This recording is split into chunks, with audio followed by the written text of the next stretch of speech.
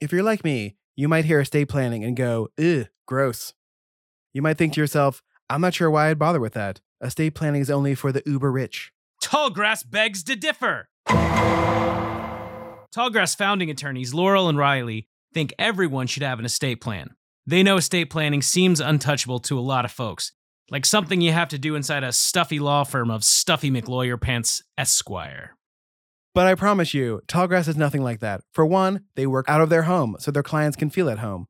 They obsess, because they're nerds, over making clients feel like they belong and are supposed to be there. Also, their kids might make an appearance. They will take time to answer all of your questions, even the uncomfortable ones.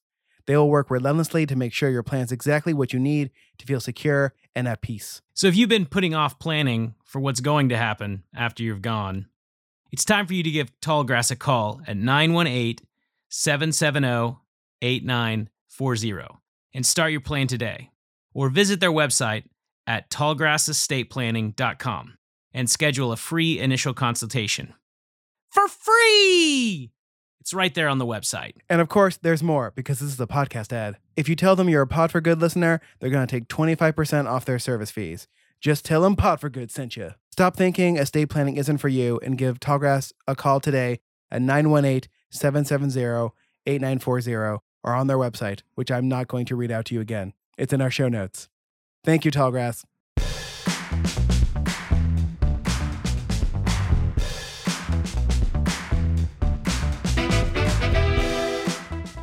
Welcome to another episode of Pod for Good, a podcast where we learn from those doing good in Tulsa why they care, what we can do, and most importantly, what you can do.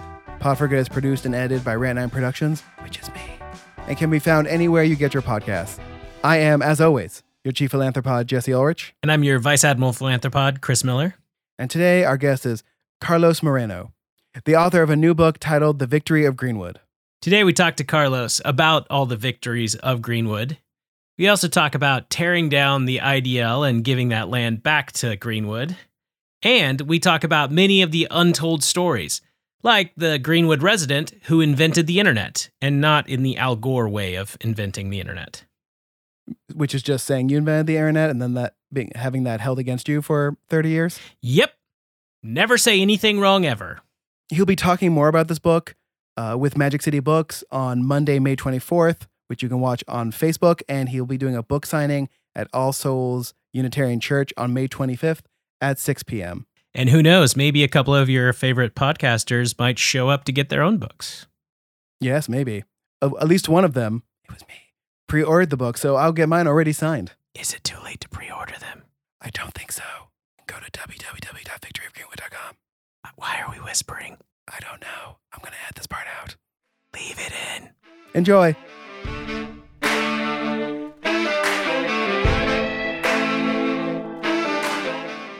Well, we are very excited to have Carlos back on the podcast for a second time, and this time in person.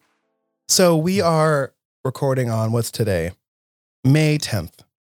We are 19 days away from the centennial of the Tulsa Race Massacre, and we brought Carlos back on because when we spoke to him last time, he was working on a book, and now he's waiting to get this book printed, The Victory of Greenwood. Carlos, hello.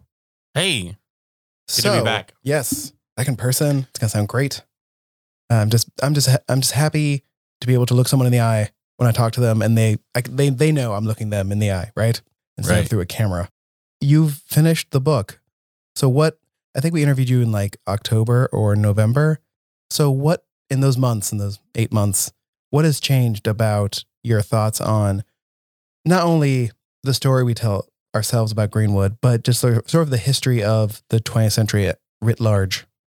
Yeah, a couple things. While I was writing the book, and I was talking to somebody else about this yesterday, it was such a surreal experience to be reading, for example, about the Tulsa Police Department deputizing 200 people to loot and burn a neighborhood. You know, reading about that happening 100 years ago, and then reading about that happening in real time in places like Minneapolis and Portland, and watching the attack on the U.S. Capitol on January 6th and who was involved, and yes, there was a mob, but there were also people in power that enabled that mob, right? And having those same dynamics show up in newspaper articles about the race massacre 100 years ago. It's just, it was weird. It was shocking in some ways, but not surprising in others. It was just a very surreal time to be in it and also be researching very, very, very similar events with incredibly similar dynamics. Is it a Faulkner quote that the past isn't even the past? It's not even the present? Yeah, there's a quote that I pull from Utah Phillips, and the name of the album is "The Past Didn't Go Anywhere." So his kind of whole premise is we think in terms of the past, present, and the future, but everything's happening at the same time kind of deal. And I guess the second thing is I keep reflecting on how Tulsa always gets in its own way. And since we spoke last, learning about all the things that, frankly, the commission has done to sabotage its own mission and vision. The fact that the Greenwood Rising Museum, the families who have contributed artifacts to that museum don't get free admission to the museum. The fact that Governor Kevin Stitt, who's a member of the commission, just signed into law policy that says that we can't talk about race, a critical race theory. We can't analyze policies from a racial perspective, which really limits our discussion about Oklahoma history from a Native American's perspective, from a Black perspective, from almost any racial group perspective. I mean, that's been Oklahoma's history problem since the beginning, right? At least Chris and I grew up here. And so I imagine Chris also had a land run day in elementary school, right? And we had a section, I think, of middle school that was Oklahoma history. And it was just about the white people who settled here right before statehood and after. And that was it. And I could tell then they were obviously leaving some things out. But the more you learn, the more like it's not that we can't teach racial history in Oklahoma. It's that we can only teach white history in Oklahoma. Right? Am I wrong? Tell me I'm wrong. Well, I mean, I just wonder, for example, like you look at the founding of the state, right? This was originally intended to be the first idea that was floated was for this to be Indian territory forever until the waters continued, until the water stopped flowing and the sun stopped shining or whatever the treaty said back then. So that didn't last very long, right? That was only a couple of decades. So I guess the water stopped running after a couple decades. Mm-hmm. But then very, very close to 1907, which is when Oklahoma becomes a state, another idea is floated for Oklahoma to become an all-black state. There were 50 all-black towns.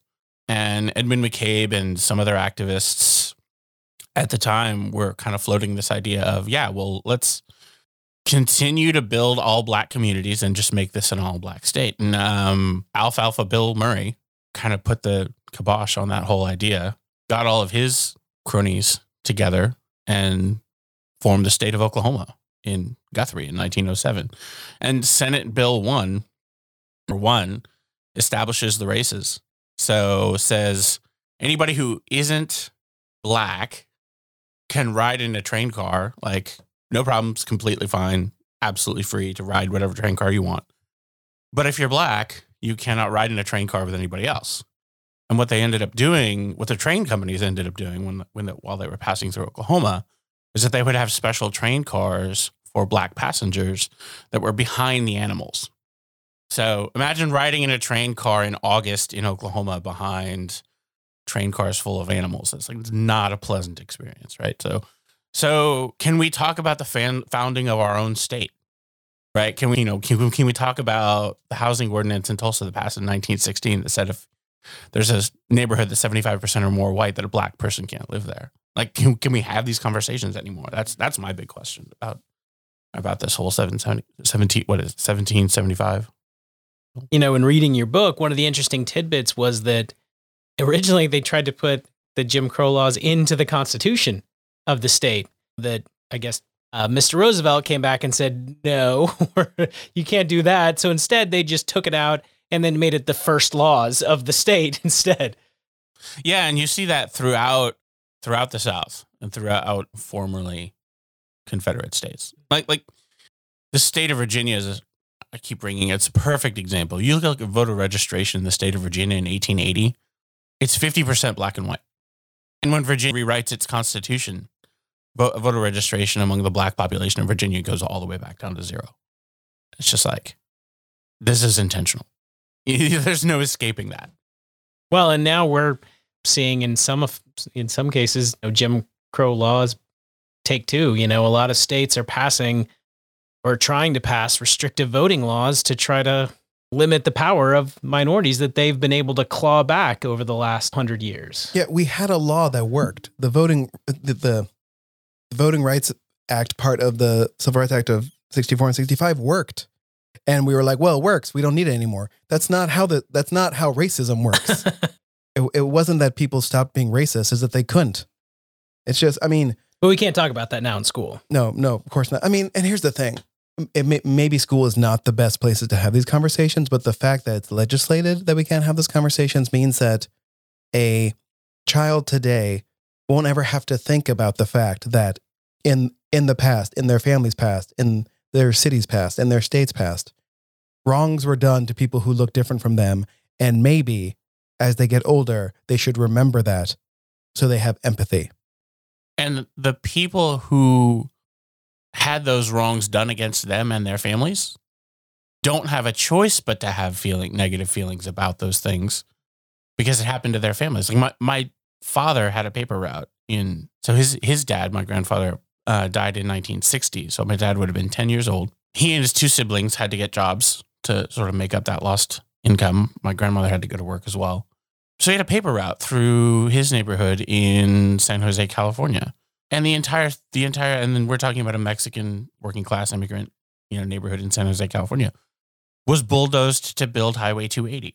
My dad certainly feels pretty upset that his neighborhood was bulldozed to build a highway, and we know now that generational trauma is passed down through the generations. So I have it, my daughter has it, and so when you talk about these issues, it's like we can pretend that our children and grandchildren won't have certain feelings about what might have happened to their neighborhood in certain points of our history. A highway was, 2 highways, Highway 244 and 75, were built through Greenwood. And we have families who are living in Greenwood today whose houses would have been burned down in 21 and then bulldozed in 71. There are hundreds of families in Greenwood where that's the case. And so does that mean that we now can't talk about the federal highway program, which happened in the completion of that was 71? UCAT was opened in 91. Some of that land was still being taken over in 96. In fact, the Greenwood Unity Heritage Plan has eminent domain and bulldozing of quote unquote blighted houses. We're talking about 2019. So that was 2 years ago. So can we not talk about that either? Can we not talk? I guess they won't be able to watch the Killers of the Flower Moon in school because that's a case where white people were taking over the effectively custody of kids so that they could steal their property. Absolutely. It's fascinating to me too, because a lot of the people that support this law and laws like it are the same people who complain about the younger generation being coddled, not all these things about how the younger generation, the everyone gets a trophy generations and everything like that. And yet here they are ostensibly saying that, well, we can't talk about this stuff in school because it's damaging to the children that are there and stuff like that. So it just feels like to me that it's transparent that it isn't for the reasons that they claim it is. Yeah, exactly. I'm concerned about what about the children who have Osage citizens and have Osage citizens in their family and may have had this happen in their family, in their history. So what about their feelings? Mm-hmm. I would like to ask the Oklahoma legislator and the governor, do they want their kids to learn about these horrific things and these important parts of U.S. history in pop culture? Because that's what's going to happen. For example, I didn't know, I wasn't taught this in school when I learned about the mass immigration of Chinese workers to build the railroad tracks. I learned that from Briscoe County Jr. That's not the way you should learn about that. Yeah, sure. I learned about the land run from Far and Away. Yeah. Of course, I was in California, so I didn't get the, California, we got the gold rush and we got Stanford University and all that, sort of the history. That was a history lesson in California. Yeah. Every state has their trauma that they Right. either not embrace, but either deal with or ignore. So, but we're getting away from the fact that the book is called Victory of Greenwood. Sure. So let's talk about what that victory is. Yeah. And, it wasn't Franklin on the cover for the obvious reason that it was his lawsuit that paved the way for Greenwood to rebuild, and it did. There's film footage from 1921 to 1928 that shows a thriving Greenwood once again. So ultimately, Tate Brady's plot to steal Greenwood's land was unfulfilled.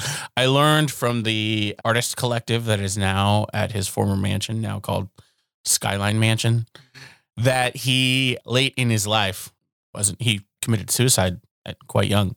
But during this revitalization of Greenwood period, he would, stand out. He could stand out on his balcony and see Greenwood being rebuilt. So see his plans just totally crumble. So I thought that was a little bit of an interesting little tidbit of history. But Greenwood goes on to have so many other victories. Count Basie stayed here in 1927, and the whole sort of big band, swing, jazz sound that migrates to Chicago and ends up finding itself in the Harlem Renaissance and all of that begins in Greenwood, which is an amazing piece of music history and amazing to think of that sound wouldn't be what it is without Greenwood. And just chapter after chapter, there's just so many stories of victory. Dr. Olivia Hooker not only becomes the first Black woman to serve in the U.S. Coast Guard, but does groundbreaking work in child psychology. Changes that world, and is a professor at Fordham University, like well into her 90s. It's just amazing to think. Michael Jackson had family and visited here in the 70s. There's just so many connections to sort of national and world history. Emmett J. McHenry, who's in one of my last chapters, grew up on Greenwood, graduated Booker T, and founded Network Solutions. In the early 90s, if you registered a domain name, you were buying it from Emmett J. McHenry. So why isn't his name in the same sentence as Tim Berners-Lee and Bill Gates and Steve Wozniak and Steve Jobs? So. Well, I can think of at least one reason. Well, exactly. The racist one. And so I wanted to absolutely put a spotlight on all victories of all of these people. Just amazing, incredible historical icons that there should be a statue of Emmett J. McHenry somewhere in Tulsa. There should be a statue of Olivia J. Hooker, like somewhere. There should be recognition of Eddie Faye Gates and her work, Amos T. Hall, Homer Johnson. We could go on and on and on about all of these people who just changed the country, changed the world, and we don't talk about them in our history. Well, and I think one of the things that was fascinating about the book is it seems like too often when we talk about the race massacre, we talk about it as one large group of people.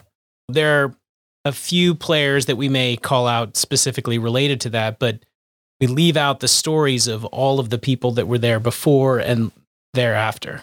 And it felt like that's what this was about. It was about the stories of all of the people. And yeah, that was pretty intentional. I didn't want to put just another history book on the bookshelves. There's plenty of those. Scott Ellsworth, Tim Madigan, Alfred Brophy, all those guys have done wonderful work. And I pulled from their work. I researched what everyone had written before me about Greenwood. And I really didn't want to put another sort of academic history book on the bookshelves. I was like, yeah, that's already been done. I don't need to duplicate their efforts. When I read Shamari Wills' Black Fortunes is really when I had a couple of chapters in sort of draft form and pieces here and there. But when I read his book and the way he told the story from a biographical perspective, told the story of the people, and you're teaching history, but you're teaching history through the eyes of those people. When I read that and kind of realized like, oh, I could tell the story this way. That's when I sort of really found like, okay, this is how I really want to do this. And I chose 20 people to profile and kind of structure the book that way. yeah, and even you talked about there's a lot of people in there that had national impact, international impact, but even some like Simon Barry, who had a profound impact on Tulsa. Arguably the reason that we have the mass transit system we have. Absolutely. He was sort of the first George Kaiser in funding a park and gifting it to the city, all the amazing things he did, and just learning about those things. I honestly sometimes feel a little cheated that I didn't know about these people before. Yeah, we see these names all over Tulsa, right? Charles Page Boulevard and Lewis Avenue and New Block Park and Lacey Park. We see these names and their parks and streets and buildings, and we don't really think about them too much.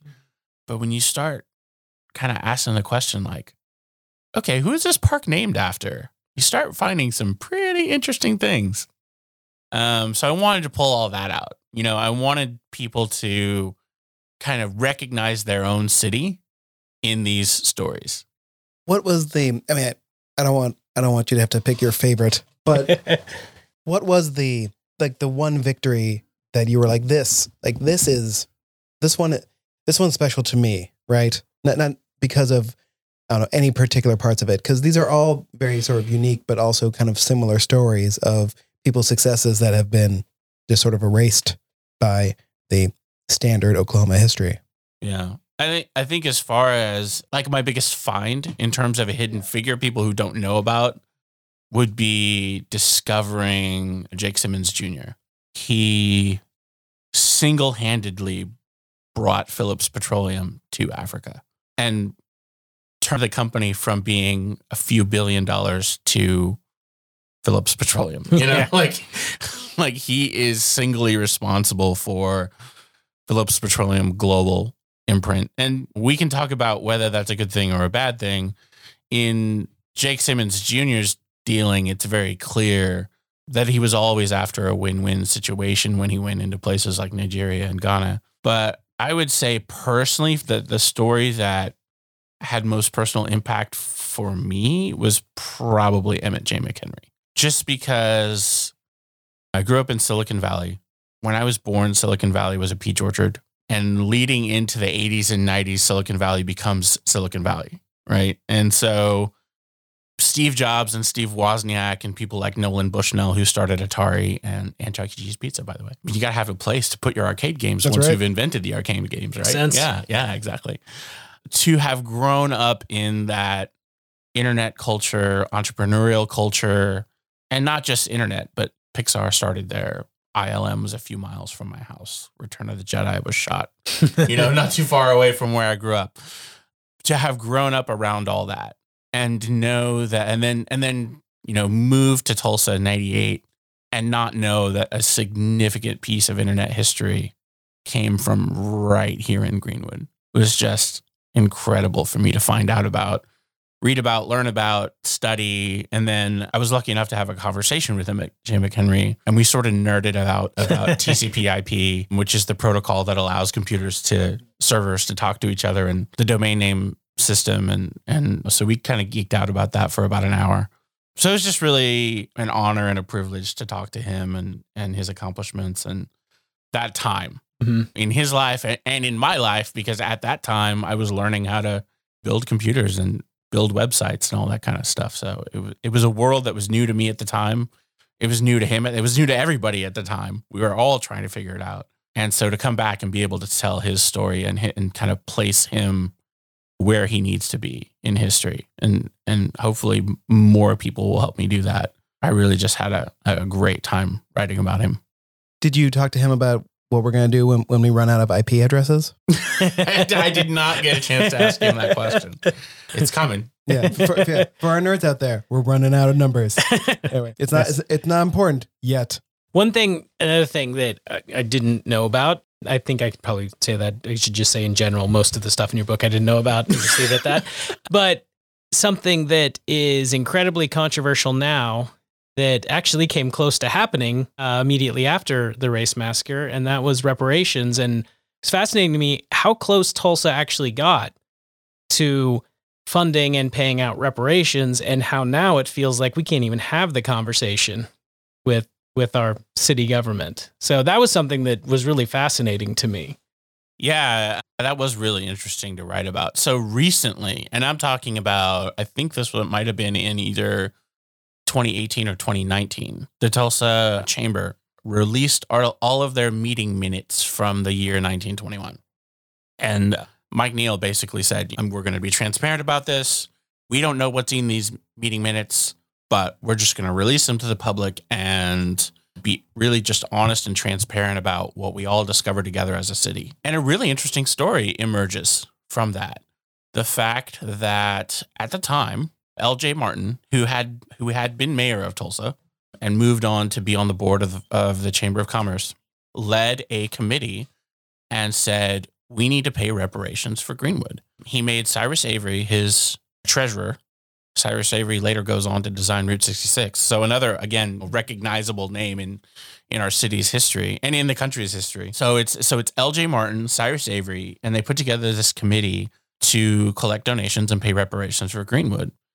And this was the day out. I mean, this was June 2nd. And they start forming the committee. The committee has a meeting on June 7th. And so this is all in the meeting minutes from the chamber. And the mayor and the city commission put so much political pressure on them that by June 15th, they all resign. They basically write a letter to the mayor and the city commission and say, you've made it impossible for us to do our jobs. It's very clear that this is something that you don't want. And so all of us resign. Goodbye. Peace. We're out. And another committee is put in place called the Public Welfare Board, which is led by Tate Brady. Yeah. Whose first action is to say, nope, we're not going to pay reparations. All of this money is going to be turned over to the Red Cross, and we are going to have nothing whatsoever to do with paying back anyone.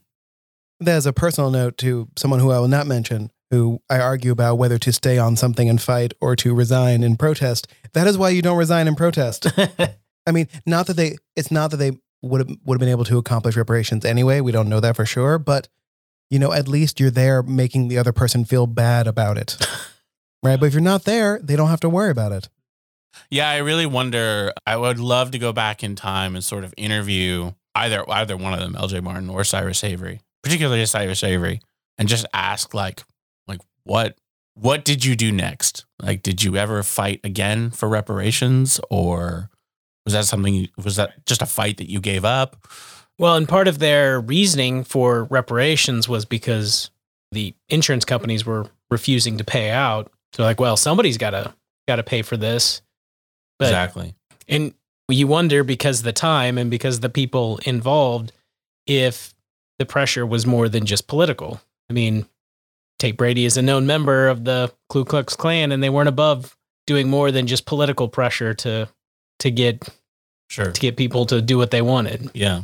Yeah, you see a bunch of ads in the Tulsa World at the time encouraging landowners in Greenwood to sell their land. So you see these ads show up in the Tulsa World and the Tulsa Tribune at the time. And so there's this real community effort for Greenwood residents not to sell their land, to hold fast to what you have and build a shack or put up a tent or just do something that proves that you're going to stay here. And that, combined with B.C. Franklin's lawsuit, is really what allows Greenwood to rebuild. So, and I think the Red Cross did play a big part in there being at least one institution that Greenwood could look to say, there's someone helping. There's someone out there that's got our back, that's helping us. The Red Cross collected donations nationwide, and churches too would go on these tours nationwide, and they would collect donations of clothing and money and food and things like that would all be shipped back to Booker T. Washington, which at the time was 4 pretty large brick buildings that hadn't been damaged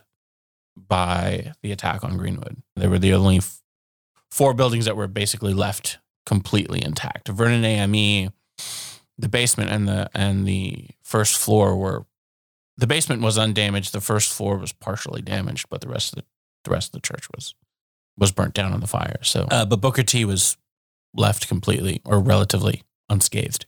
I find myself wondering, like, how many sort of defeats and slapdowns a group of people can take before they just quit and leave, right?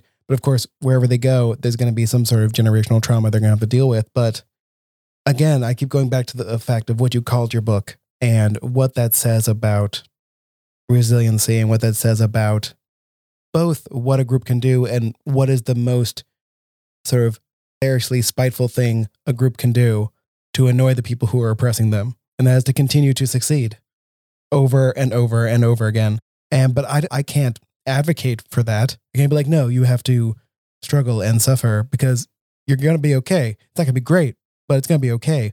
Like, I don't know what to do as what Dr. View called us co-conspirators here for Black Telsons, for Latinx Telsons, for Indigenous Telsons and Oklahomans. Like, what, and I don't like asking my guests this, but I always end up doing it anyway, is what power do we hold? What can we do? Yeah, in spite of all of the missed opportunities and just straight up, I'll just say it, just a straight up terrible way that the commission today is handling this whole situation. Your big keynote event, your keystone event is a golf tournament at Southern Hills. Just a reminder to our listeners, didn't let Jews in until the 90s. And I read an article in 1990 that said that there had never been a black member of Southern Hills. So I don't know if that's still the case. I can't think of a whiter sport either. That's true. Yeah. I mean, lacrosse maybe? Lacrosse is native. Yeah, I was going to say. That's true. It was just plundered. I spent time in La Crosse, Wisconsin not too long ago. My privilege they're showing. So what I mentioned about the museum, not the people who contributed their own personal family belongings as artifacts in the museum aren't being, given free membership and where's the money? Where's the revenue going to go? There's just so many things that are just either mishandled or just straight up wrong. Right. And claiming that they aren't a political organization, so they can't put pressure on their members. So they never spoke out against Lankford. Mm-hmm. They did, to their credit, speak out against Kevin Stitt's bill, which kind of, again, calls into questions like, okay, so are you political or are you not? You can be political about critical race theory, but you can't be political about an attack on the U.S. Capitol. Yeah. I don't know. Yeah. Where do you draw the line there? Mm-hmm. But in spite of all that, there are still victories. There's the Legacy Festival that's happening, again, in spite of and not empowered by the commission. Fire in Little Africa is just such a... I don't know if you've heard any of the music that's coming out of this project. I heard Shine, their new video is pretty awesome. It is just so well done, so well produced, so unique a sound. Yep. I think... I'm just going to say it right here and now. And if I'm wrong, so be it. But I'm going to make the prediction. So the Coasts have had their chance, have had their, time in the spotlight in the hip hop world. Atlanta has had its time in the spotlight. I think by the time this Fire in Little Africa album is done and Motown, fully rolls out everything that's happening, Tulsa and OKC are going to be the next sort of mecca of hip hop. It's the stuff that Steph Simon's doing, the stuff that Tones Beach is doing on these records is just so astounding. It's a vibe that just embodies the communal spirit of Greenwood in a way that I don't think has ever, I can't think of an example in hip hop that's shown this sort of, we've got your back communal spirit that Greenwood has always had since 1905, since probably before 1905, right? And they just so perfectly captured it in all the things they're doing, from Steph Simon's Born on Black Wall Street album, to the new single. I just think we're just going to keep seeing more of it, and it's just going to... I hope that they win Grammy Awards and win every single award that's out there, again, in spite of everything it's, trying to sort of quash the grassroots stuff that's going on around here. Should we transition into highway talk? No. Yeah. I do have one question about 244 though, is Tulsa, every city likes to complain about the construction and cutting off of ways that just slow everyone down. But is it just me, or is 244 one of the most well-maintained highways that you've ever seen? I never see a lane shut down. It's always there's no mess up in the concrete. Like it's perfect right where they knock down Greenwood and East Tulsa and Like They 75 killed Kendall. They killed Kendall Whittier too. Yeah. It was the first suburb in Tulsa, and it was a thriving little community. It was also destroyed by Absolutely. the highway system. Yeah, well, I mean, because you drive down 169, you drive up and down Broken Arrow Expressway, and you're like, well, these are industrial quarters we are driving through. And then you get on 244. Maybe it's a sign that it isn't used as much and therefore is unnecessary, and we can get rid of it. I mean, the Department of Transportation shut down entire sections of the IDL while we've been doing all these bridge repairs. No effect on drive times, no effect on retail, no effect on... There wasn't like this mass protest of like, you shut down my highway. People just found a way to get around, found a way to get to where they were going some other way, going either through downtown or using the surface streets or using another highway. So I think ODOT just proved to Tulsa that the IDL is completely unnecessary.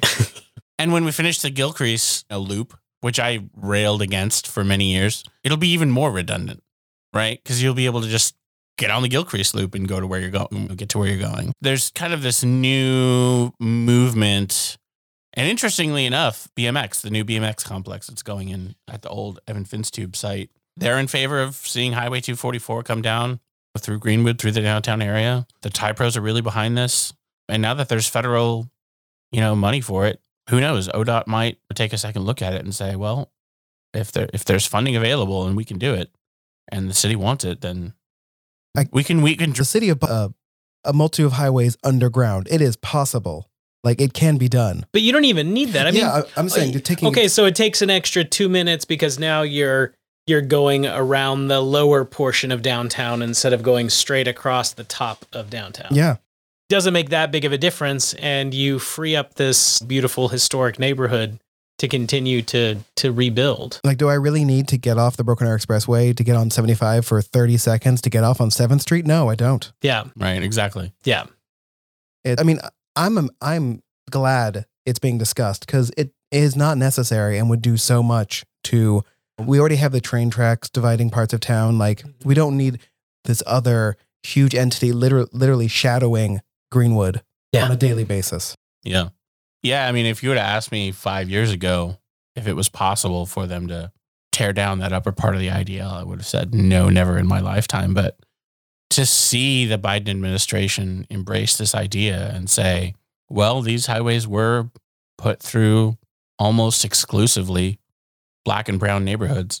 Let's do something to repair that. I think is a great step forward. I would, and if there's any city that needs it, it's Tulsa, because you're talking about generational wealth that was stolen not once but twice. So, Jesse, I feel like now is the time for you to talk about your most hated highway. The 1 mile highway in Detroit. Oh, yeah? Yeah. It's like... I don't know about this. When the Pete Buttigieg highways are racist thing came out, and people were going, how dare you say that? They're like, I think it was Vox was like, let's just remind people of how ridiculous the federal highway system could be. Like the aerial pictures of Atlanta, right, which they've wrapped around where Black and brown people lived. And in Detroit, there is a 1 mile highway right through what used to be a predominantly Black neighborhood. The highway doesn't do anything. It is literally the highway to nowhere. And it is, and should be torn down for sure. Wow, I'm going to have to look this up. Yeah. I probably got some of the details wrong for my trolls there on Reddit, but I'm like 90% accurate about that 1 mile highway. It's close enough that you can probably Google it and find out what he's talking about. Editor's note. The 1 mile highway is in Baltimore, not Detroit. We apologize. Reverend Chris Moore just let me borrow a book called The Broken Heart of America. And it's about all these policies, from redlining to the highway system to just all of it, right? In St. Louis. Because evidently, and I haven't read the book yet, so I'm probably messing this up too. But evidently, St. Louis was like the guinea pig for all of these redlining housing policies. And like once this became, A-okay in St. Louis, then they just rolled it out to the rest of the country. And the federal highway. It is the gateway city, right? Yeah, so, right. And federal highway program there, just the same as Detroit and Atlanta and all these different places that we've talked about. And again, you don't learn that in school. What you learn in school about the federal highway system is how great it was. Manifest destiny. Yeah. And blah, blah, blah. Again, Greenwood and Tulsa had streetcars. I know. We had streetcars. It's amazing. You look at the pictures and videos of Greenwood, both before and the rebuild, and you see like it was what is now sort of considered the urban ideal. It's what, you know, a lot of the younger generation say, this is the kind of place we want to live in. It's what like Portland is trying to be. That's what Greenwood was. Yeah. And it's heartbreaking, you know, from me selfishly. Like, I would want to live there, and it's not there. And Tulsa has nothing close to it now. And it's one of the many heartbreaking things about knowing what Tulsa could be today if it wasn't for, you know, what happened twice to this area of Tulsa and to the people there. Yeah, we had the most diverse, the most mixed use, the most mixed income, the most pedestrian friendly, the most transit-oriented neighborhood. I mean, all the buzzwords, all the Chuck Maroon, Jeff Speck. Yeah, if Jeff Speck had done his analysis on Greenwood, it would come back very different than what he got for Tulsa. He'd have been like, this is 100%. You get an A+. Yeah. Well done. Yeah. And yeah, you can literally Google Greenwood 1948 to 1952 and see what this was. It's like, we had it. We had the ultimate new urbanist neighborhood. And it was Jane Jacobs before Jane Jacobs was Jane Jacobs, right? Like, it was, Greenwood knew what it had. Yeah. But the rest of Tulsa didn't. The rest of Tulsa just said like, oh, this is a blighted neighborhood. And you can see on film it very clearly is not blighted in any sense of the word. You know, I don't know if you were here for this, Carlos, because it was when we were maybe in middle school, early high school, when they expanded 71st, and they had to go through parts of Midtown that had wealthy white Tulsans in it, and the weird compromises that ended up happening where they had to build these huge walls because God forbid anyone has to look at a car in their backyard. And you look at that and you compare that to what they did with 244 and any other construction job in North and East Tulsa, and you're like, at least do the same thing you did for, like, if you're going to ignore one group, you should have to ignore the other group too. And I don't know. It's just, we sit here and there's going to be a lot of national attention on Tulsa and Oklahoma, and someone's going to say something stupid, and it's just going to be a conversation about how embarrassing Oklahoma is. And then everyone's going to go home, and then we're still going to have to deal with these issues.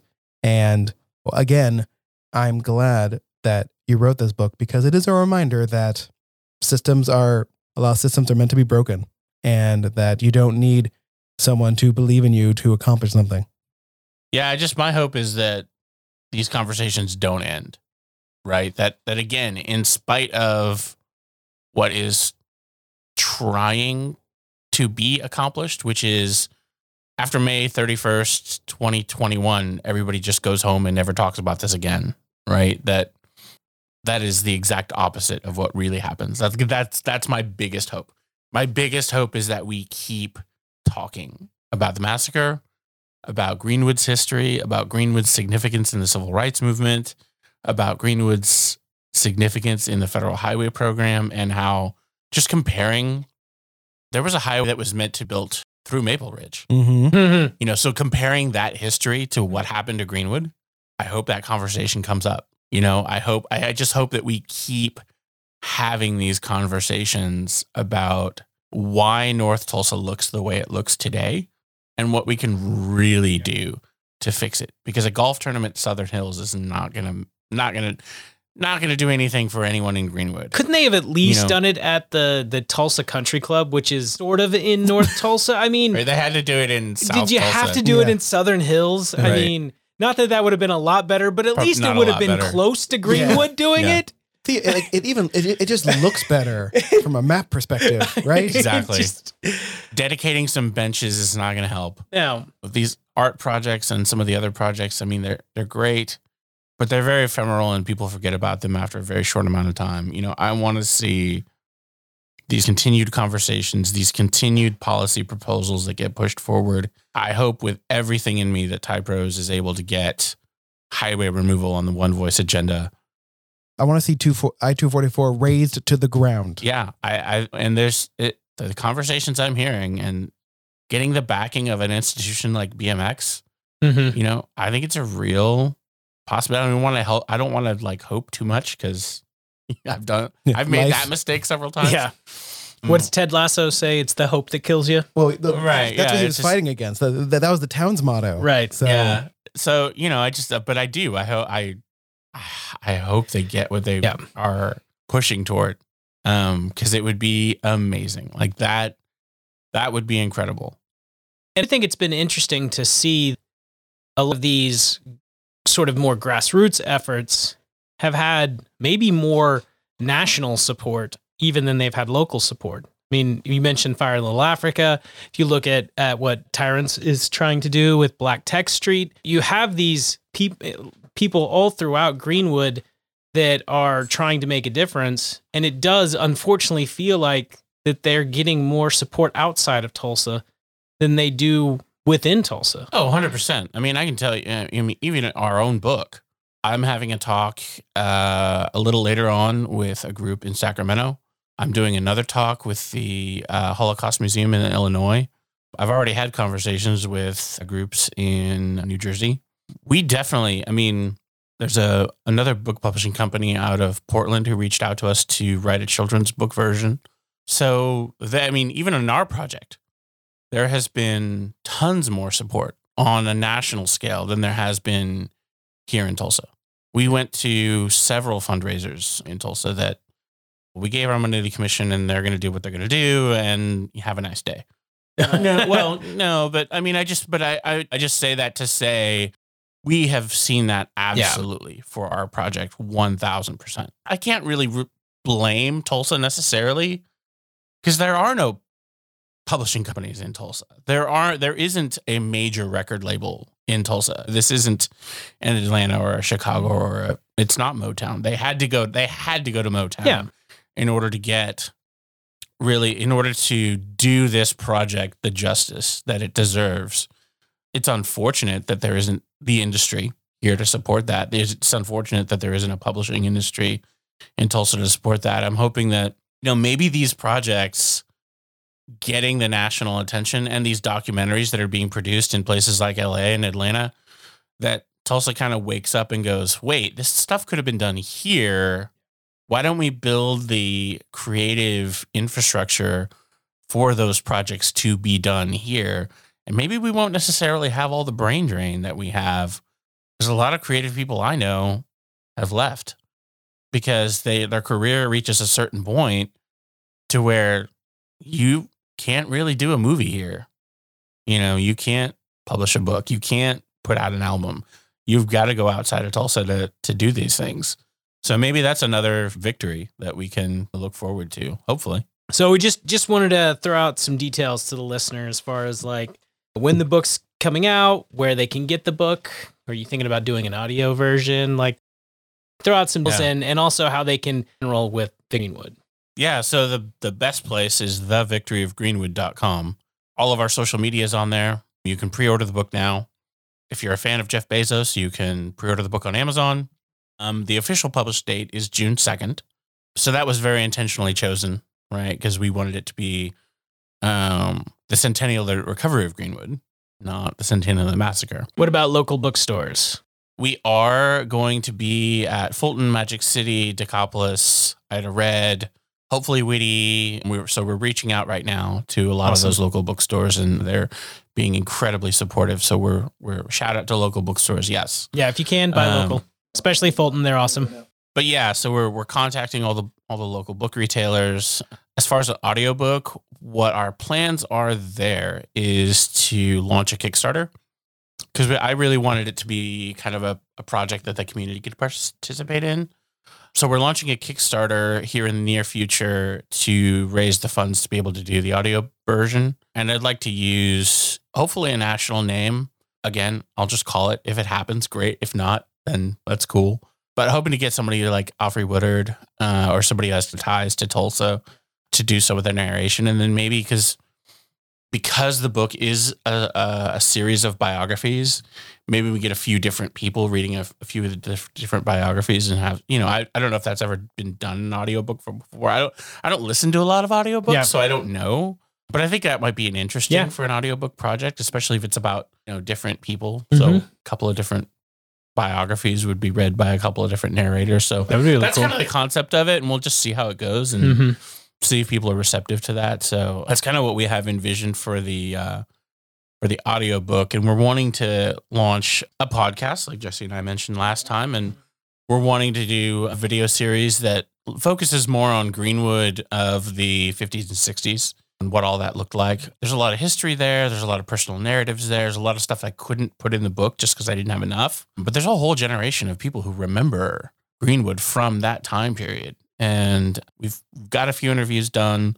So we're hoping to do several more and kind of put that into maybe a YouTube series or maybe a documentary. But just kind of getting those stories on video, I think, is really important. Awesome. And we'll try to put links to your website and everything else in the show notes so that Absolutely. people Yeah. can connect. As soon as you get the Kickstarter out, like let us know that link. Yeah. So, Right on. not just for the selfish reason of I want to edit that audio, Yeah. but because it should exist. But our final question when we have people in person is to sort of look around the Rant 9 Nerd recording studio and find something that either calls to you or you are so curious about that you need us to tell you what it is. Well, the first thing I'm going to point out is I greatly admire your Babylon 5 collection. Yes. Quite impressed. So good. It's on HBO Max now. Yes, it is, and I have been enjoying it. In fact, I binged about 3 episodes last night. Very political for its time. Oh yeah. Oh yeah, way ahead of its time. Yeah. Yeah. So Politically- loved that show. And it was doing serial storytelling long before it was hip. And if you want to see what happens when you think someone who has written a 5-year story thinks they're only going to have 4 years to finish it, the 4th season of Babylon 5 is probably the most jam-packed of any show I've ever seen because it is 2 seasons in one and it's incredible. And maybe one day we will get the improved special effects. They did some work for HBO Max, so I think it looks a little better on widescreen TVs than it Interesting. did. But yeah, Yeah, so I used to work for the company that had the licensing rights to the graphic software that they used to create all the spaceships Really? and stuff in that show. So I just discovered someone took one of the space fighting games and made a mod where it's all Babylon 5 ships, and apparently it looks really, really good. So I'm gonna try to install it and play it. oh wow, nice. For our listeners who are still listening to this part, You haven't tuned out yeah, by now. the- It's a great show. Yeah. the Earth forces have these just tiny single man ships that could literally just turn on a dime 180 degrees, and I'm like, man, that'd be fun in a video game. I'd never be able to pull it off, but it was a great show for using sci-fi for what sci-fi is good at, which is talking about differences and othering, and how at the end of the day we all kind of want the same thing, and unless you're a Vorlon, but that's a deep Babylon 5 cut there. Again, Marcia Bruno Todd still wants to do a Babylon 5 and leadership podcast, so Oh really? Yes. See, I would be really into that. we've got one, Marcia. All right. Nice. There we go. But what's funny is I don't think I have any other than the DVDs. I don't have any Babylon 5 merch. I need to get some merch, Yeah. a ship or something. So a huge. That would be cool. I do see your Star Trek ships and Oh yeah, all that type of stuff. So Yeah. very cool. we'll get a picture with you in a Babylon 5 DVD case. So, well, Nice. Carlos, thank you so much for joining us. Absolutely. It was a great time. Yeah.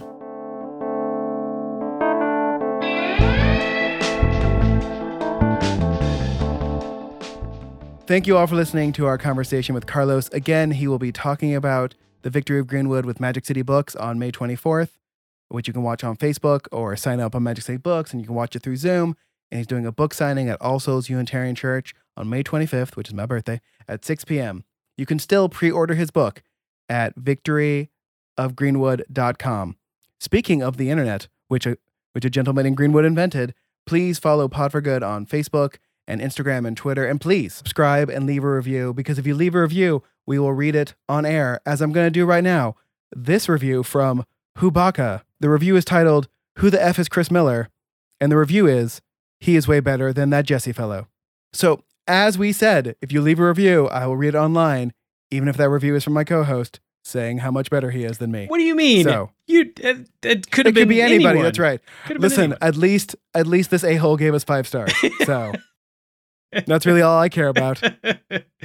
As always, get it done, Telsa. And if you are not vaccinated yet, 1, get vaccinated, you dum-dum. And 2, wear a mask when you're told to. Also, down with the IDL.